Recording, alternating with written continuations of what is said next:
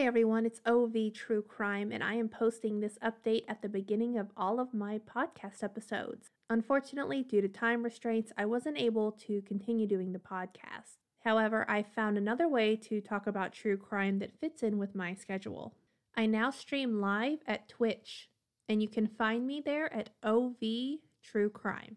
OVTrueCrime. I think it's a more unique experience because instead of you just listening to me tell you a story, it's more interactive. We're discussing it live, you can see pictures, news articles, and watch news clips. We find out about it together, we discuss it, and sometimes try to figure out what happened. So if you like true crime, head over to OVTrueCrime.com. That's OVTrueCrime.com. Thank you for continuing to listen to the podcast.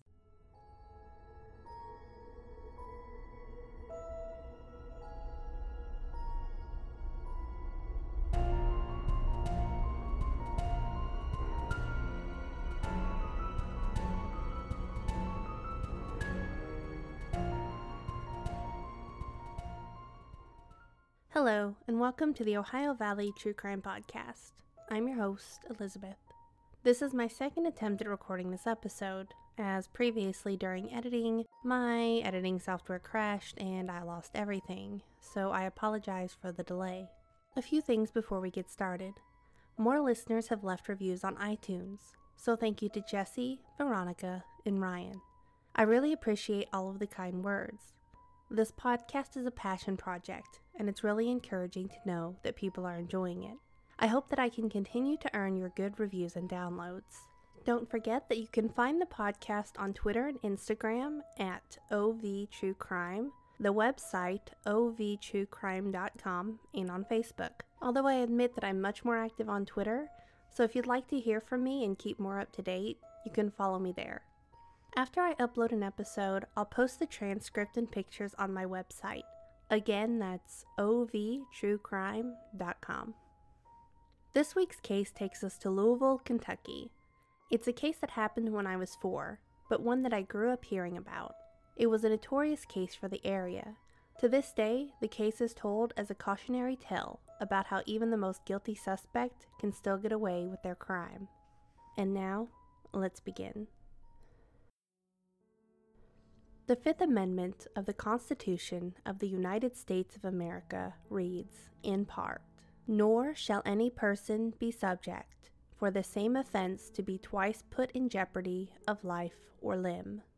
In today's terms, it means that if you are found guilty of a crime like murder, you can't be tried for the same crime again. It keeps prosecutors from trying a case over and over until they find a jury that's willing to convict. It's meant to keep our system fair. But, like they say, the road to hell is paved with good intentions. In this case, that road led to a home in Louisville, Kentucky, where one person would die and 2 people would get away with it despite irrefutable proof being found. However, as sometimes happens, karma had the final say. Brenda Sue Schaefer was 36 years old, loved by her family, friends, and co-workers. Born and raised in Louisville, she married right out of high school, but the marriage only lasted 4 years. The separation was hard on Brenda due to her strong religious beliefs. Afterwards, Brenda moved back in with her parents in a suburb outside of the main city. Her next serious relationship was with dentist Jim Rush. This relationship would last 8 years, but ended due to disagreements and Jim's drinking. In 1986, at age 34, Brenda's life took a turn. And unfortunately, in a story that's all too familiar, red flags were ignored. Brenda met 48-year-old Melvin Ignato in September of 1986. He was the father of 3 grown children and shared a house with his mother, and at the time, he was a traveling salesman. Right away, no one in Brenda's life really understood what she saw in him, but for whatever reason, the relationship continued. After only 2 months of dating, Ignato proposed to Brenda. Ignoring her doubts, Brenda agreed, but refused to set a date for the wedding. Afterwards, as is usually the case, Ignato's true personality came out. He became more controlling and abusive as time went on, most of which Brenda tried to keep hidden from everyone. Brenda, a Catholic, wary from failures of past relationships and wanting to make things work, made excuses for Mel's behavior. He would berate her for being frigid, wanted her to engage in sexual acts she wasn't comfortable with, and eventually would start giving her pills that made her forget what happened the night before. Once, Brenda even awoke to find Ignato holding a rag soaked in chloroform near her face. He claimed he was only trying to help her relax. Brenda eventually confided to friends. They told her to leave, and they worried. Despite not knowing what was really going on, Brenda's family still deeply disliked Ignato. He was arrogant and demanding. They wanted Brenda to leave too. Brenda's boss, Dr. Spaulding, also saw part of this dark side of Ignato. He would call Brenda repeatedly at work, sometimes to yell at her. Brenda still stayed.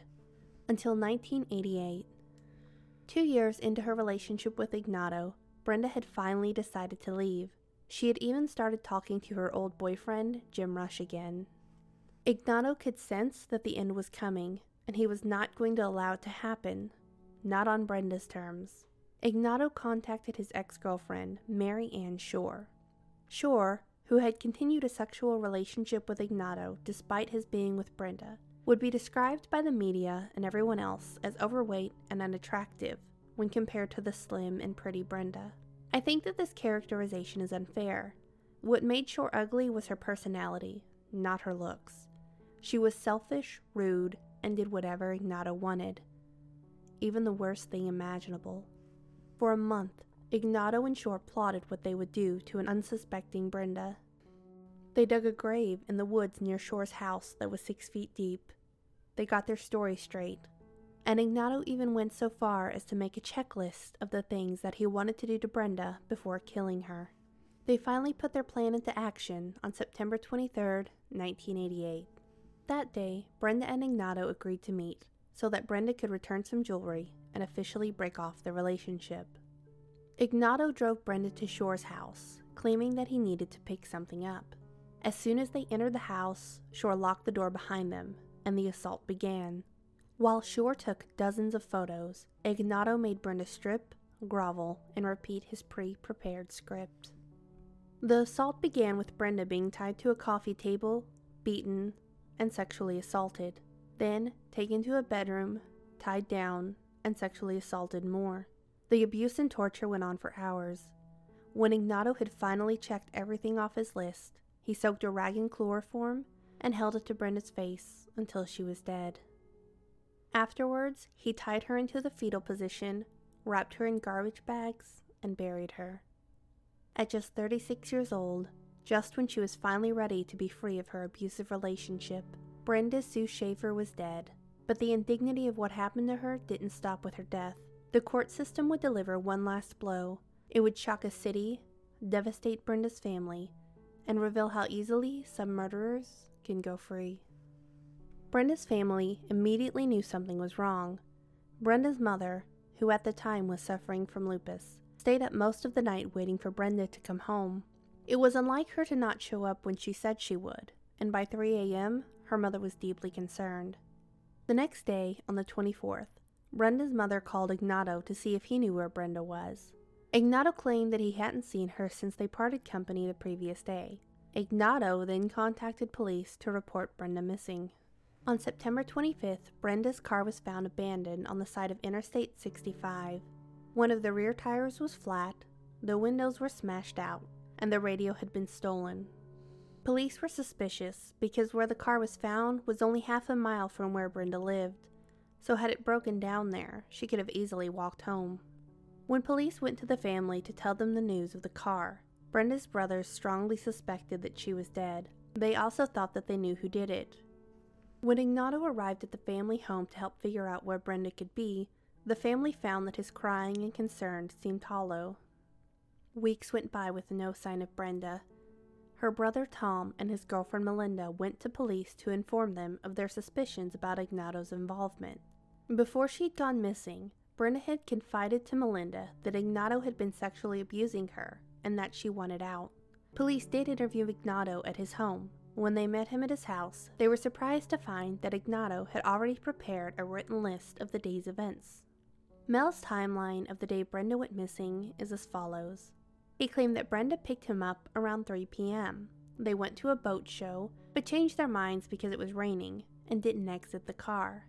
Instead, they parked and talked for a while. Afterwards, he said that the two drove to an art fair, but once again did not exit the car due to the rain. Eventually, Brenda dropped him off at home and left. He hadn't seen her since. Ignato did admit that he looked like a suspect. Police were suspicious, but had no evidence or leads to go on. By February of 1989, the police had run out of leads. But the people in Brenda's life had not given up. Brenda's boss, Dr. Spaulding, knew that Ignato had killed Brenda. He even went on local news saying so. He didn't have any proof, but he just knew. People in Louisville knew too. The local paper, the Courier-Journal, printed an article pointing to Mel Ignato. Frustrated that nothing was happening, Dr. Spaulding sent an anonymous letter to Ignato in March of 1989. The letter threatened to kill Ignato unless he revealed where Brenda's body was. Spaulding was arrested over this and charged with threatening Ignato. In August of 1989, Mel was a witness in the trial of Dr. Spaulding. Ignato, once again, this time under oath, claimed that he didn't know what had happened to Brenda.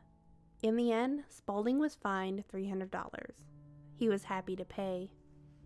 After that trial, in October of 1989, a little over a year since Brenda had gone missing, the local prosecutor decided to convene a grand jury and bring Ignato in for questioning. This is where Ignato would make his first mistake. During questioning, he mentioned Mary Ann Shore, and that they had started their relationship again a month after Brenda had vanished. This was something that the police weren't aware of before. Detectives brought Shore in for questioning, but no matter what they said or tactics they used, even after failing a polygraph test, even after one of the police told her that she was fat and ugly and Mel would kill her too, she still wasn't talking. At least not yet. The grand jury decided to subpoena Shore. During questioning, Shore got caught in a lie after claiming that she had only ever met Brenda once. This caused Shore to get up and flee the room.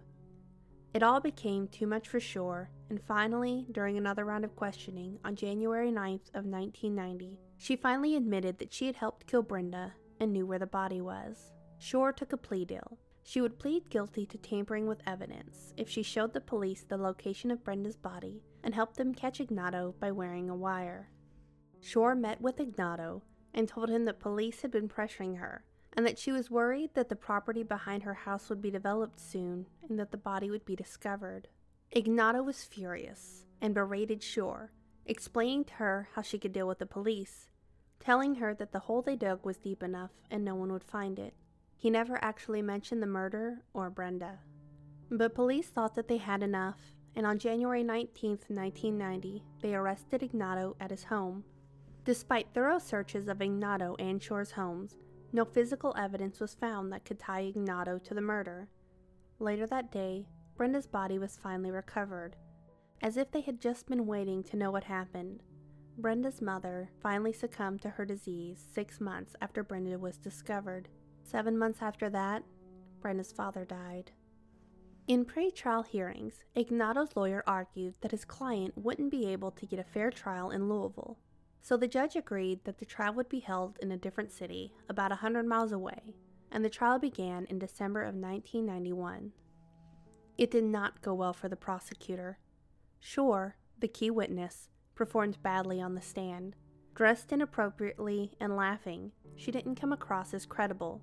Ignato's lawyer used her behavior and testimony to claim that she was the real murderer of Brenda because she was jealous. Another blow was that since Brenda had been buried for over a year, the physical evidence on her body was gone, leaving the prosecutor with no evidence to tie Ignato to her murder. Ignato's lawyer also argued that the audio was bad and that you couldn't tell exactly what Ignato was referring to being buried. Ignato's lawyer proposed that his client was actually referring to a safe that Ignato and Shore had buried, although no such safe had ever been found. For reasons that still confuse and anger everyone else to this day, the jury only took 6 hours to decide that Melvin Ignato was not guilty of murdering Brenda Sue Schaefer. He was cleared of all charges. And on December 23, 1991, just 2 days before Christmas, Mel Ignatow left the courtroom a free man.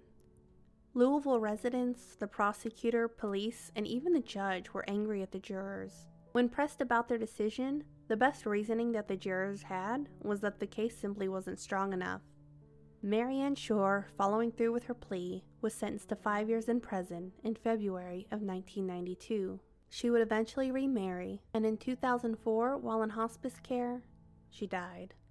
Despite being found not guilty of murder, prosecutors were not finished with Ignatow. Unable to convict him on murder, they decided to try and catch him on perjury charges. So they charged him with perjury in relation to his testimony in front of the grand jury. Detectives asked the new owners of the house that Ignatow had owned previously if they could search it again, but those owners denied the request. However, luck would finally be on the prosecutor's side. Just a few days before Ignatow's perjury trial began, a carpet installer working in Ignatow's old house found an air vent hidden under some carpet. Inside, he found something that would have changed the outcome of the entire murder trial. Inside the vent, wrapped in baggies, was the jewelry that Brenda had taken to Ignatow the night of her murder. Along with that jewelry, dozens of rolls of undeveloped film. Police were called. After developing the film, which resulted in over 100 pictures, a terrifying timeline of Brenda's last few hours emerged. Pictures from beginning to the end of Brenda's assault and torture were on the film, and although Ignatow's face was never in the frame, police were able to match moles on his body to the ones in the pictures. With this new evidence, Ignatow was convicted of perjury and sentenced to 8 years in prison. During the sentencing, Ignatow made a statement admitting to the murder, during which he turned to the members of Brenda's family in court and said, "She died peacefully." Ignatow did not serve the full 8-year sentence, due to having previously been jailed before his original murder trial, and with good behavior. He was released after only 5 years, but prosecutors still weren't done. They charged him for perjury again, for lying under oath in the trial against Brenda's boss, Dr. Spaulding. Ignatow was found guilty again and sentenced to 9 years in prison. Ignatow was released for the final time in 2006 and lived in an apartment just 4 miles from where he had murdered Brenda. By all accounts, he was still as smug as ever, but tried to keep to himself. He was still very much hated in Louisville. In 2008, fate, karma, or whatever you call it, finally caught up to Ignatow. On September 1st, 2008, almost 20 years after he had tied Brenda to a coffee table to rape and torture her, Melvin Ignatow was found dead in his apartment. Ignatow had died alone. He'd bled to death. His cause of death? He had fallen on his coffee table and cut open his head and arm. If you're being abused and need help, you can contact the National Domestic Violence Hotline at 1-800-799-7233. If you've been a victim of sexual assault or rape, even at the hands of your partner or spouse, you can contact the National Sexual Assault Telephone Hotline at 1-800-656-4673. Thank you for listening to this week's episode. I'll be back again in 2 weeks with a case from Illinois.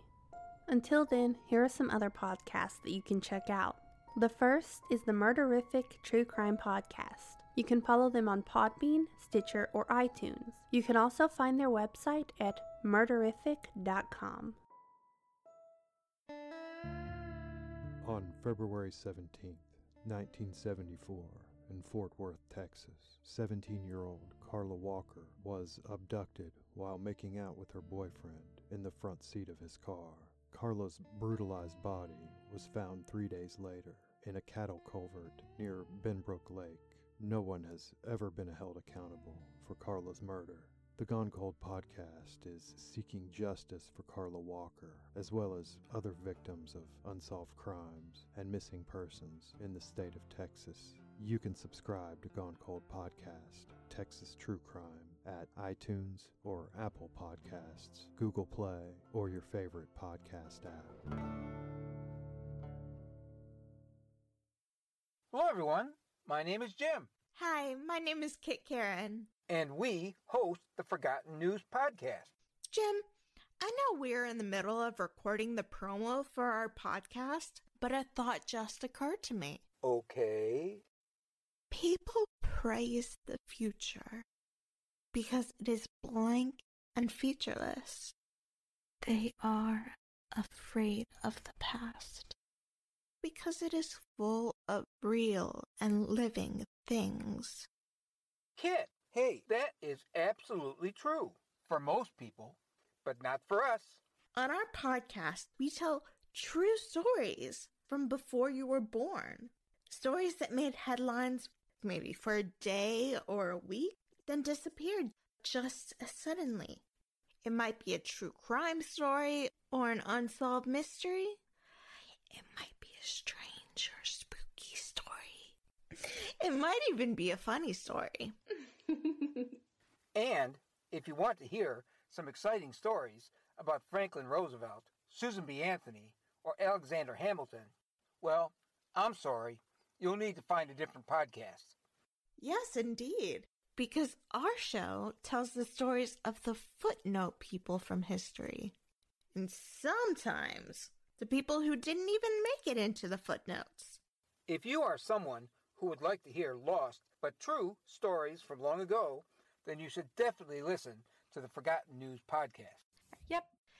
The Forgotten News podcast is available on Apple Podcasts, also known as iTunes, and nearly every podcatcher out there.